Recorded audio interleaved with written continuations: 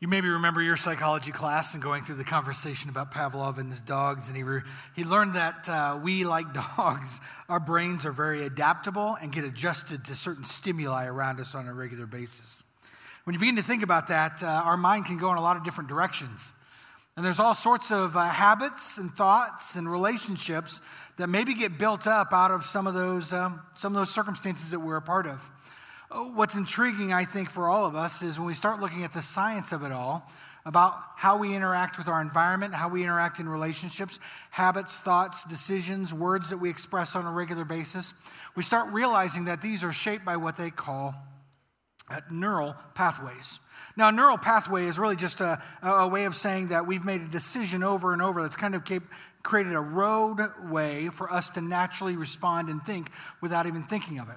It's almost like talking about how you would score drywall. Drywall, of course, is something you would build into a wall, and if you need to cut it off or need to bend it in any way, you would score it with a knife, and the more often you score it in the same spot, the easier it becomes.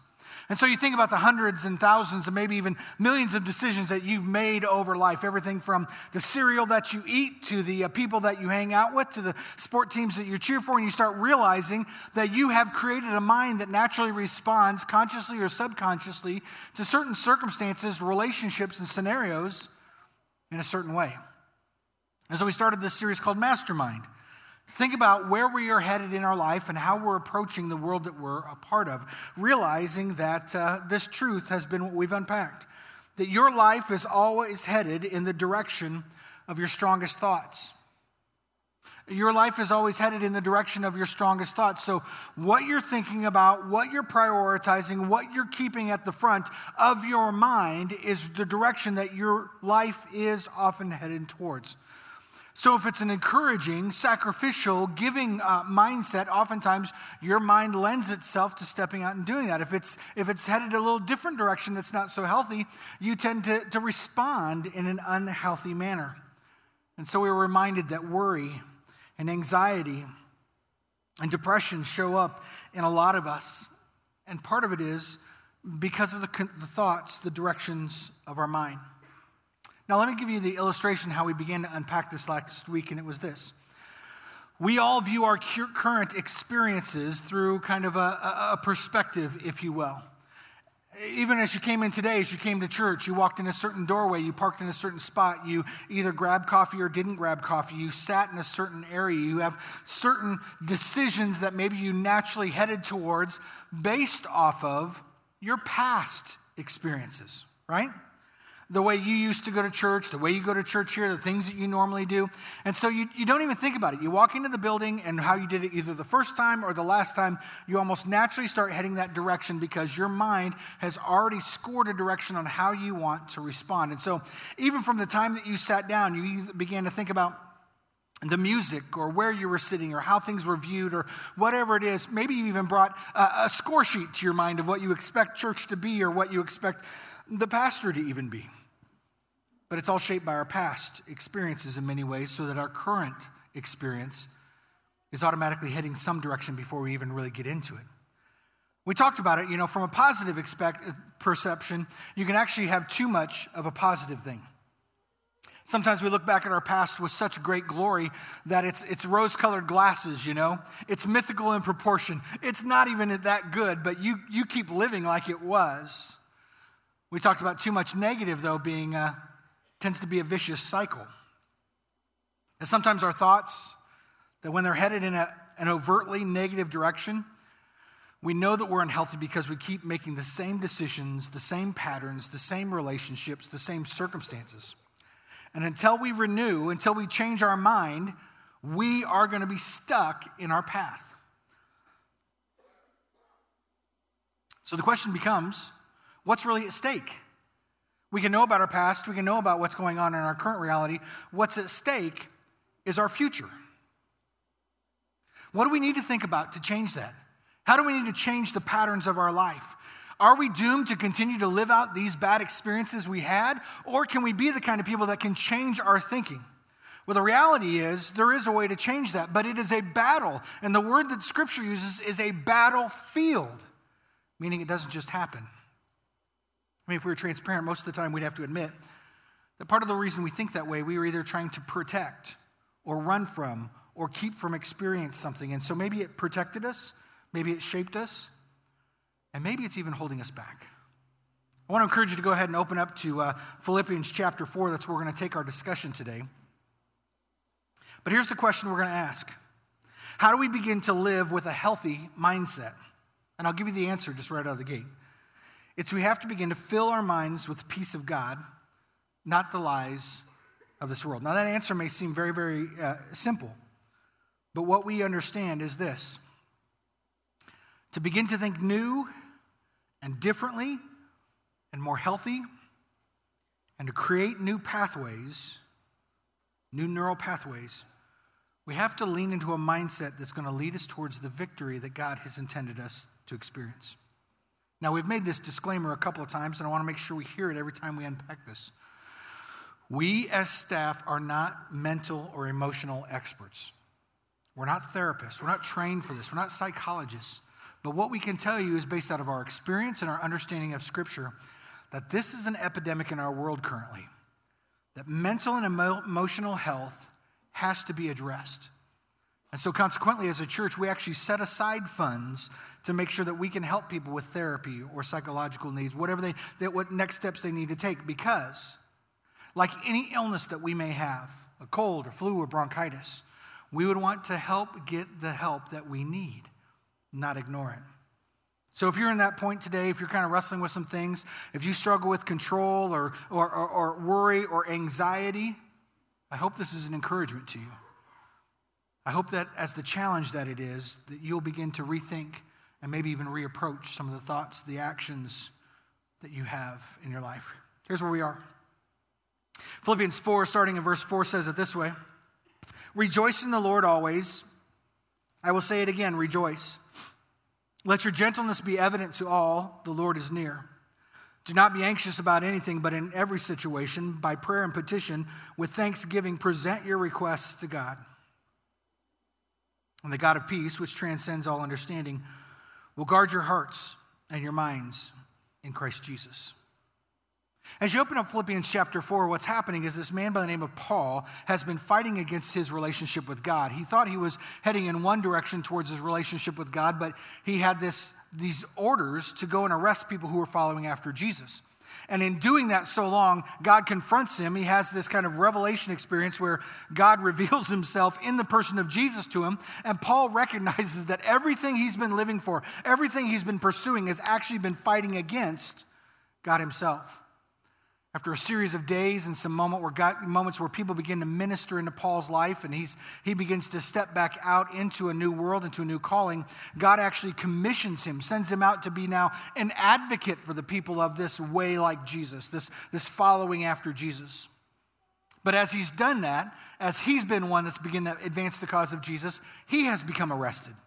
And so this letter that we're reading from is to a group in Philippi. It's a young church. And Paul has sent out this letter to say, hey, even though I'm in lockdown, even though my life is contained, my ministry is not over, and your ministry is not over. God is still working in these circumstances and situations. So you see kind of this area of his life where he could be locked down and shut down. But he's clearly advancing the cause. And as you open Philippians 4 to this chapter, what he begins to address, the verses before that, is there are two people that are fighting in that church. And just like when fights happen amongst church people, oftentimes other people get damaged in that process. And so Paul is confronting that conflict, that fight. He's saying we need to put this at peace. We need to change this for the health and direction of our congregation and for the sake of what's going on in our community. And then Paul unpacks these kinds of thoughts. Because here's what Paul's trying to say, is that healthy thinking leads to healthy habits. Paul's trying to pause the bus, so to speak, pull it off to the side and say, let's start changing the way we think. Let's start changing what's happening between our ears and begin to live a life that is centered in Christ so that when we live in the world that we're a part of, it might be evident to that world that we have been transformed. So he uses words like rejoice. Rejoice. And not have joy, but rejoice. And I know this is semantical, but most of us would think, well, I need to get joy. Paul's encouragement is not to get joy, it's to get joy and keep getting more of it. It's like a merry-go-round of emotion that we are anchored in our relationship with God to the point that joy just continues to happen. And joy is different than happiness, right? Happiness is about what happens to us, the relationships around us, the things that we experience. But joy comes from an anchored relationship in who we know Christ is, who Jesus is, and who he has created us to be. So joy doesn't have to go up and down by whether you like or dislike something. Joy can stay continuous because you know who God has created you to be, and you can live that on a regular basis. Now this is, if you don't have a relationship with God, you're like, that's crazy thinking. Have you ever been a part of my life? That's the anchor of a relationship with Christ. It's a different way of thinking than the world that we're a part of. And when it comes to thinking differently than the world, we have to think, what does it look like to think like God thinks? To have his mindset. He anchors it in joy, but then he challenges us with gentleness. So not only does joy continue to be a part of the conversation and the relationship that we're in, but gentleness is our natural reaction. So when life gets hard, when life confronts us, our first reaction is not anger or frustration or retaliation. It's gentleness. Now, can you think about this for a moment? Every one of us go through hardships in life, right? Stuff happens. Can you imagine what Paul is actually kind of sharing here? He's saying, hey, if as Christians, if we can live with a constant perspective of joy that only comes through Christ, we could then begin to respond with gentleness to everything that comes in our lives. Imagine the kind of impact that might be if people who believed in the power and resurrection of Jesus Christ, made joy the centered emotion of their life, began to live in a sense of gentleness no matter what came their direction. Imagine how that might transform the world that it's part of. I mean, it might be a movement that lasts for at least a couple thousand years, don't you think? I mean, there might be generations after generations after generations who go, oh, living like Jesus changes people's lives. And so Paul says, let gentleness be evident, the evidence that you have a relationship with Jesus that's changing you in the way that you interact with the world that we are a part of. And then Paul says this, by prayer and petition with thanksgiving. What's Paul asking us to do? That in the circumstance of life, we would first and foremost pray, bring it before God, petition, ask God to move on our behalf, and then be grateful for what God is doing in the midst of our journey. So it's like Paul's saying this, it's like we need to go to God. Dear God, please come in my life. Be a source of strength. Help me to hold my tongue. Help me not to react the way that I do. And then God, also, please help my coworker to keep it together so I don't throat punch them. That's what a petition is, right? Right? So Paul's saying, invite God in. Acknowledge that it's his source, his strength that's going to change how we think and act. And then let him know, petition the hardships that are going on in your life. And then as you step out, be thankful. Have a thankful mindset that God's at work. Why? Because when these things happen, the peace of God begins to defend our heart. Now, we've been in this series for 2 weeks, and one of the things we've talked about is in this battleground, there are strongholds. We've got strongholds that defend our faith, that strengthen us in our identity with Christ. But we also have strongholds that are not of God. They're evil. They're negative. And until those strongholds are broken, shattered, destroyed, we can't take new ground for God to work in our hearts and in our minds. And so what Paul's alluding to here is that through joy, through these prayers and petition and gentleness, that when we begin to allow this transformation to take over our lives in the way that we think, act, and speak, that all of a sudden God's peace now becomes our defender. That literally there is a soldier at the door of your heart protecting so that things that used to consume you, used to destroy you, no longer have the power or strength. Some of us aren't quite tracking what we're talking about. Now, a few years ago in the NBA, there used to be a great defender who played center, right? Dikembe Mutombo. Some of you remember who I'm talking about? And Dikembe Mutombo was known for a few things, but the most common gesture he was known for was the finger wag. Anybody remember this? Put your finger up if you know what I'm talking about, right? People would go to the lane and they'd come in to dunk or to lay up or whatever it be. And Dikembe was known for swatting shots multiple times. And when he would come down, he would just put out his finger and wave at it. Not here, not this lane. So here's what's happening. When joy and gentleness become evident in your life, when you're bringing the source of your life, God, into your life and begging him to interact and change your world and living out a life of thanksgiving, God puts Dikembe Mutombo at your heart and says, not here, Satan, not today. Anybody need a little Dikembe Mutombo in their life? That's what the Holy Spirit does. The Holy Spirit stands up and says, that's not of God. That's not helpful to the way that you think. That's not appropriate for you to live out, and it will destroy you.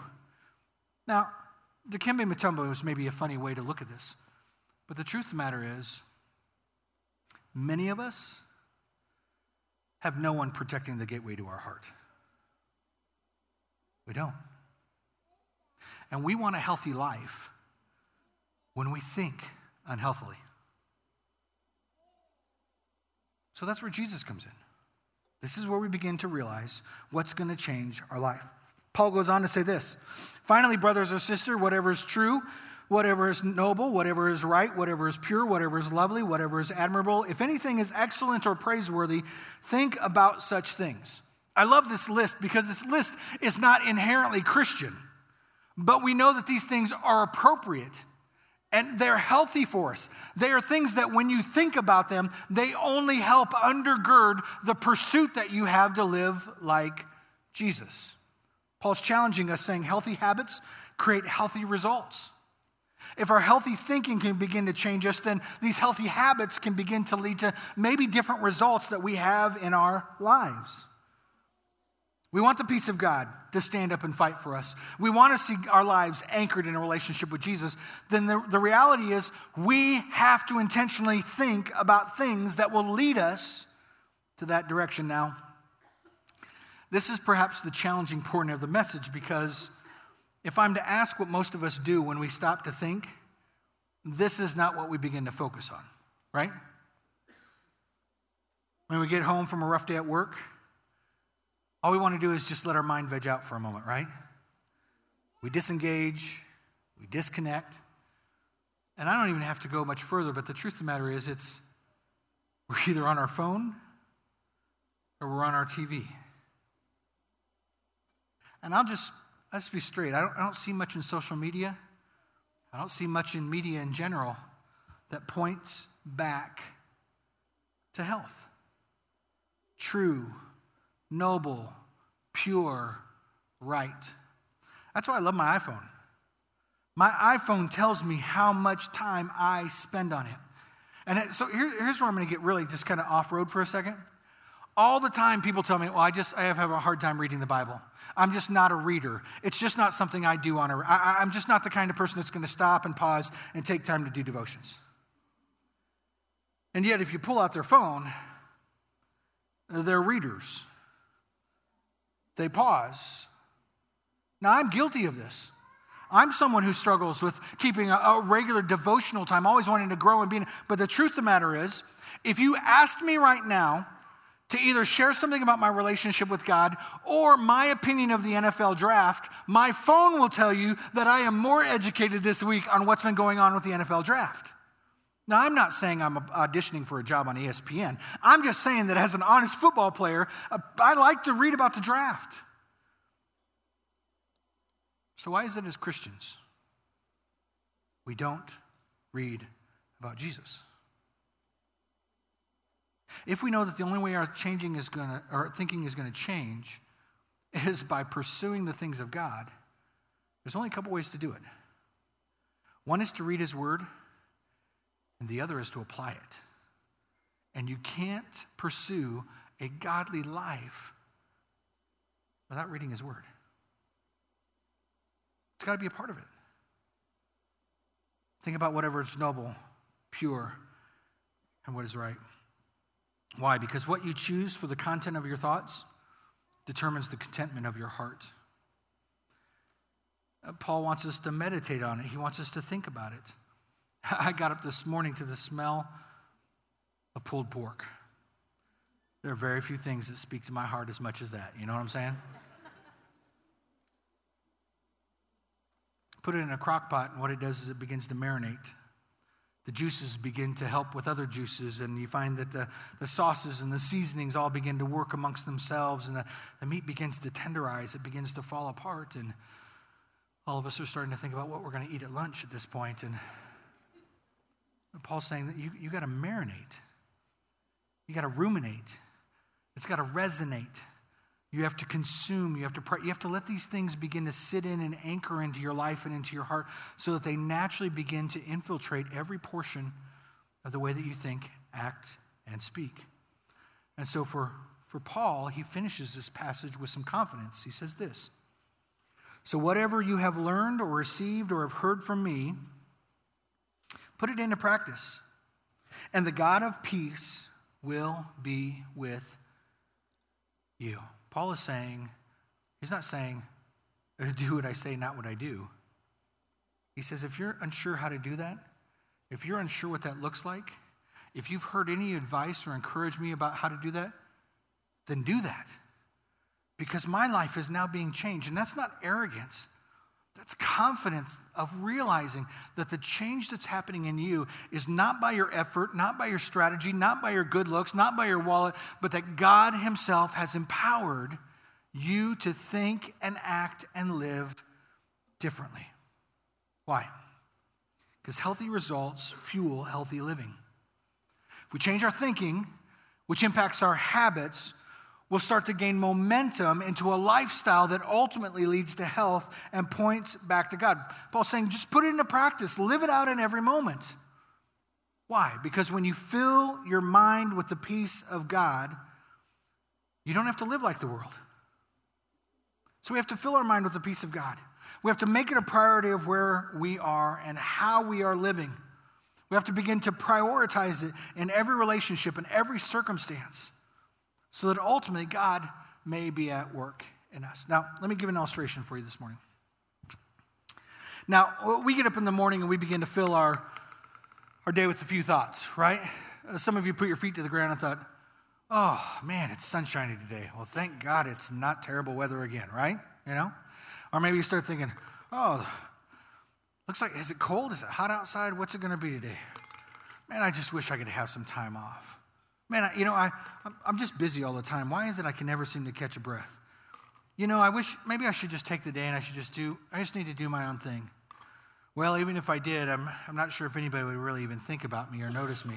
And we just start thinking about different things, and sometimes they just get filling up our mind, and you know, we're evaluating who we're going to see and how the conversations might go and what the interaction's going to be like, and we just keep adding things to our day till eventually our mind's just full of stuff. And most of it's probably no good, right? So whether it's a Sunday, whether it's a Monday, we spend our time in our life thinking about these kind of scenarios and these kind of situations, and our mind is just full of thoughts. And most of them aren't heading us towards any health or direction. They're not noble, they're not pure, they're not trustworthy, they're not righteous, but there are thoughts, there are feelings. And sometimes they show up in things like, you know, I'm never going to get ahead financially. I'm never going to be good enough. Nobody really cares about me. My past has already consumed me. My marriage is this. My friends are that. My job is this. My car's in the shop. It just becomes endless, doesn't it? And before we know it, we're in shackles. We're ensnared. And Paul's saying, you know, you can't live a godly life consumed like that all the time. You got to fill your mind with something else. You have to begin to prepare your mind to live differently.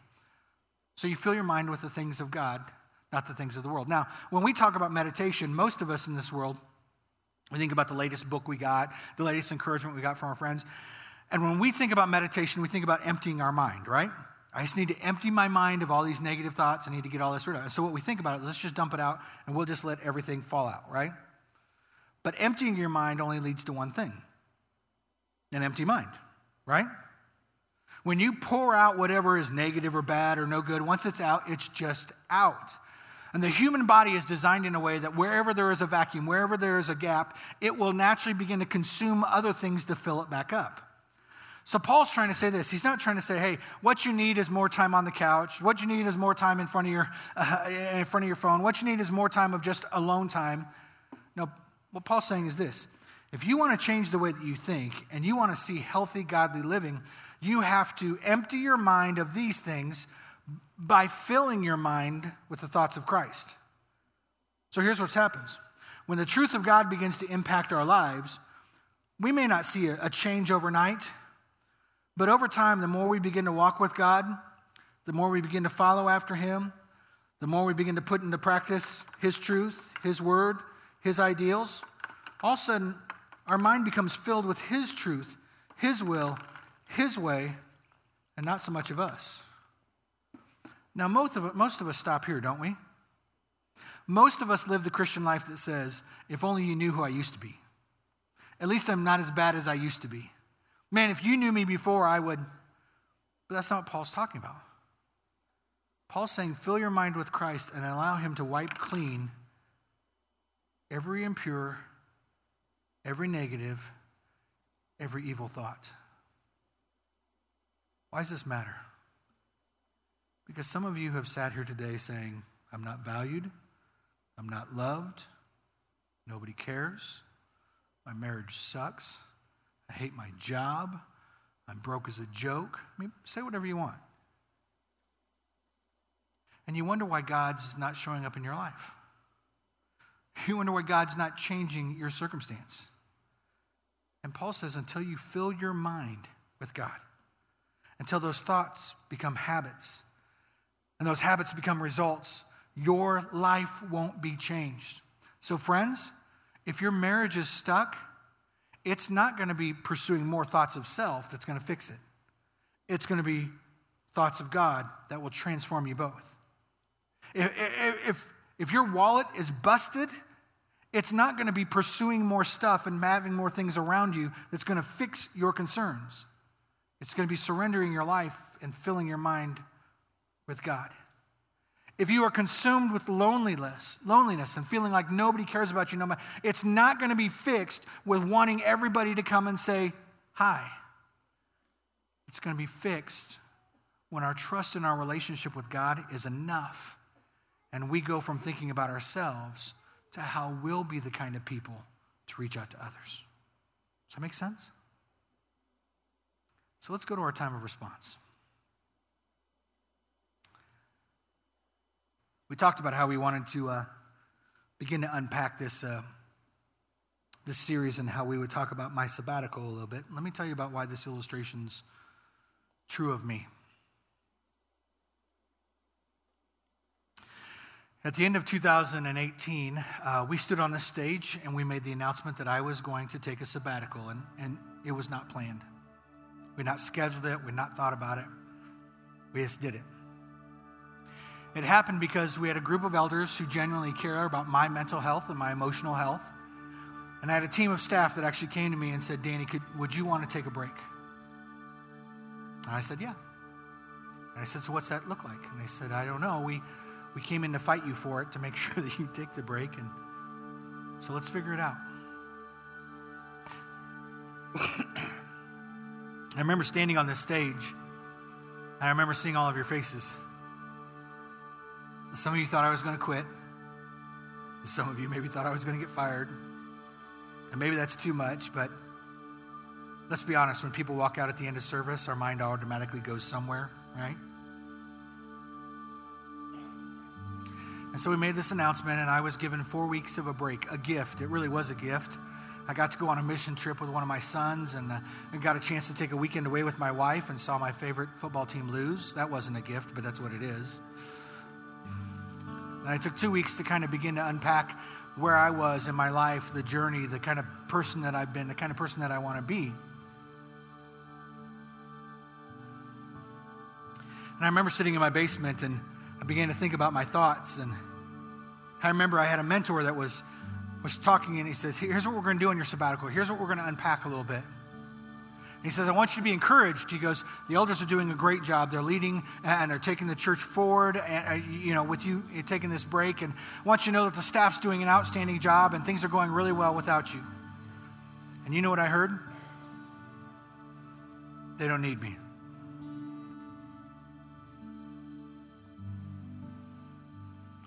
They don't need me went to, they don't want me. They don't want me went to, they don't miss me. And they don't miss me went to, they're going to move on without me. Guys, that's not healthy. It's not good.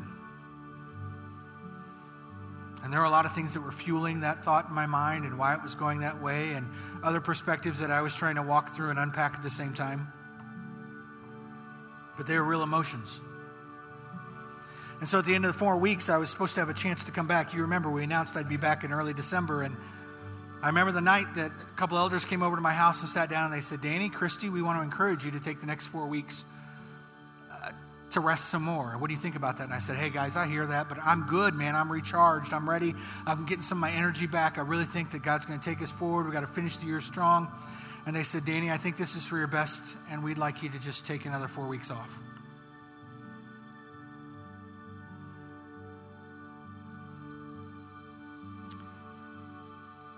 That was the best gift I ever got.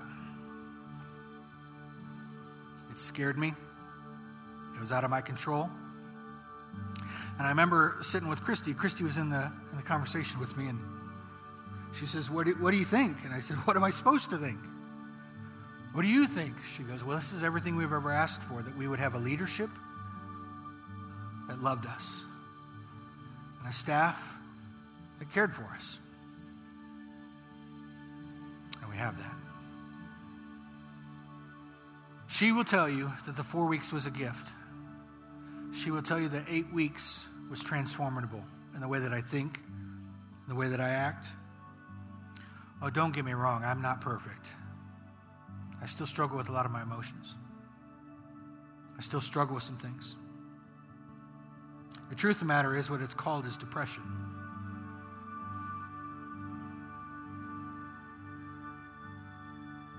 And I've had to go through therapy. I still do. And I'm medicated.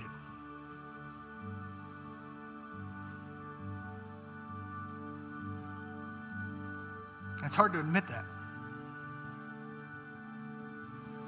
Because when you're a guy that wants to take everything on and wants to try and fix everything for everybody else, and when you want to prove to everybody that you're not the kid when you were in junior high and high school, that you actually can be something, you actually can be more, you actually can do something with your life, and then you find yourself being weak,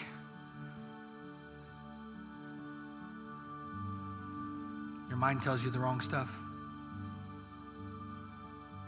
Depression comes on from a few different things. Some of it's genetic. Some of it can be your environment. Some of it can be your habits. And mine is 47 years of trying to prove that I'm enough. And I'm not. God is. And I don't share that with you because I'm hoping everybody hugs me, because I don't want you to hug me after service. I share that because I think some of you share that same experience. And I'm thankful for an eldership. I'm thankful for a staff that walks with me. Warts and all, is not afraid to help me get help as well. So I stood on a stage in California after going through that sabbatical. It was my first time to preach. First time to really get up and share from the heart what was going on other than something that we had crafted for here. And I was asked to preach on forgiveness, and I was talking about this in front of this church. And I told them about my sabbatical, and what I said was this. You know, my wife and I have talked, and I'm not a man who's headed towards an affair. I'm not a man who's headed towards stealing money from a church. I'm not even a man who's headed towards burnout and losing his calling. But then you think, what's worse than that? What's worse than a pastor who doesn't have an affair, who doesn't steal money, and doesn't lose his calling? It's a pastor who chooses to lead, even while his soul is dying one piece at a time, one day at a time.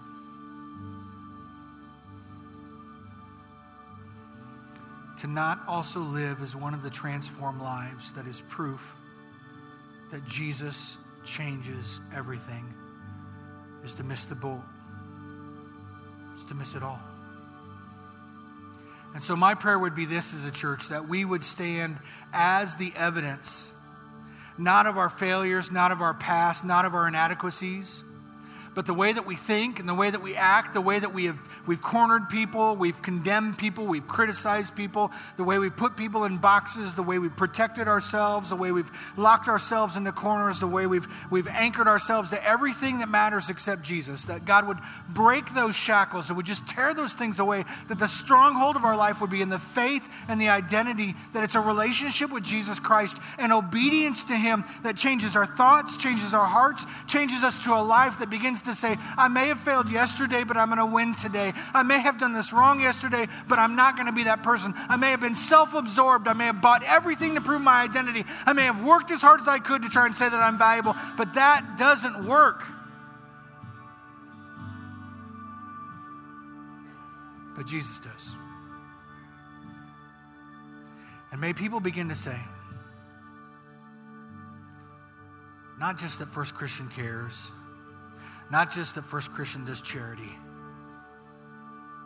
but when the violence of the world grabs hold of her people, she stands in gentleness and joy. She does not cower in fear.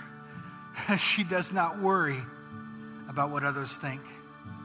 She does not bend her knee to cultural expectations, but she serves in humility. May we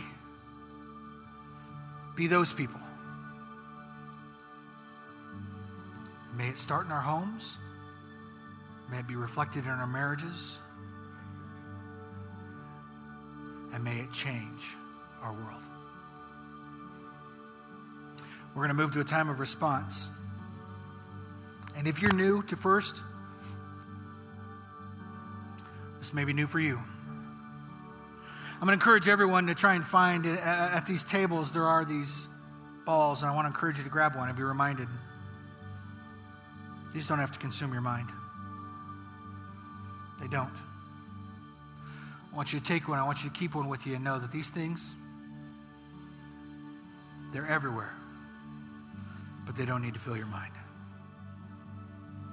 I want to encourage you to come when the music plays and the songs begin to be sung. I want to encourage you, some of you, to pray and just say, some of you need to empty out your mind in front of God. And you need to empty out your heart and you just say, God, fill me with you. God, give me a desire to want to know your word. God, break my rebellion, break my habits, break the evil things that I so easily embrace. I don't know what it is for you. Maybe you miss the intimacy of your relationship, so you cower in a corner and you watch and look at porn to put a smile on your face. Maybe you stand next to your peers and your coworkers and you don't feel valued, and so what you do is you buy stuff to put around you to make sure they know you are somebody. Maybe you're insecure and so you don't self-promote, but you personally destroy the people around you. Maybe our prayer time could be one that we just say, God, I'm done with it.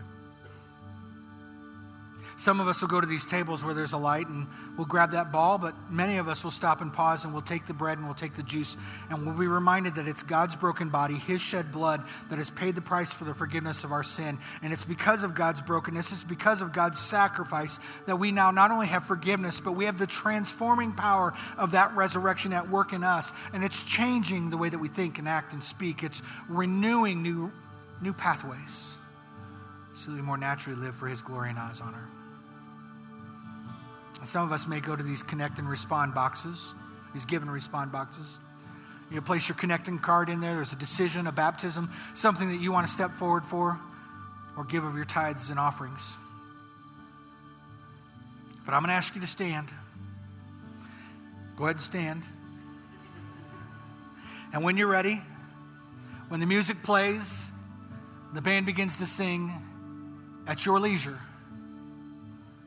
go to a response station, to one of the 6 tables for communion, to the prayer benches up front, or one of the 4 boxes to respond.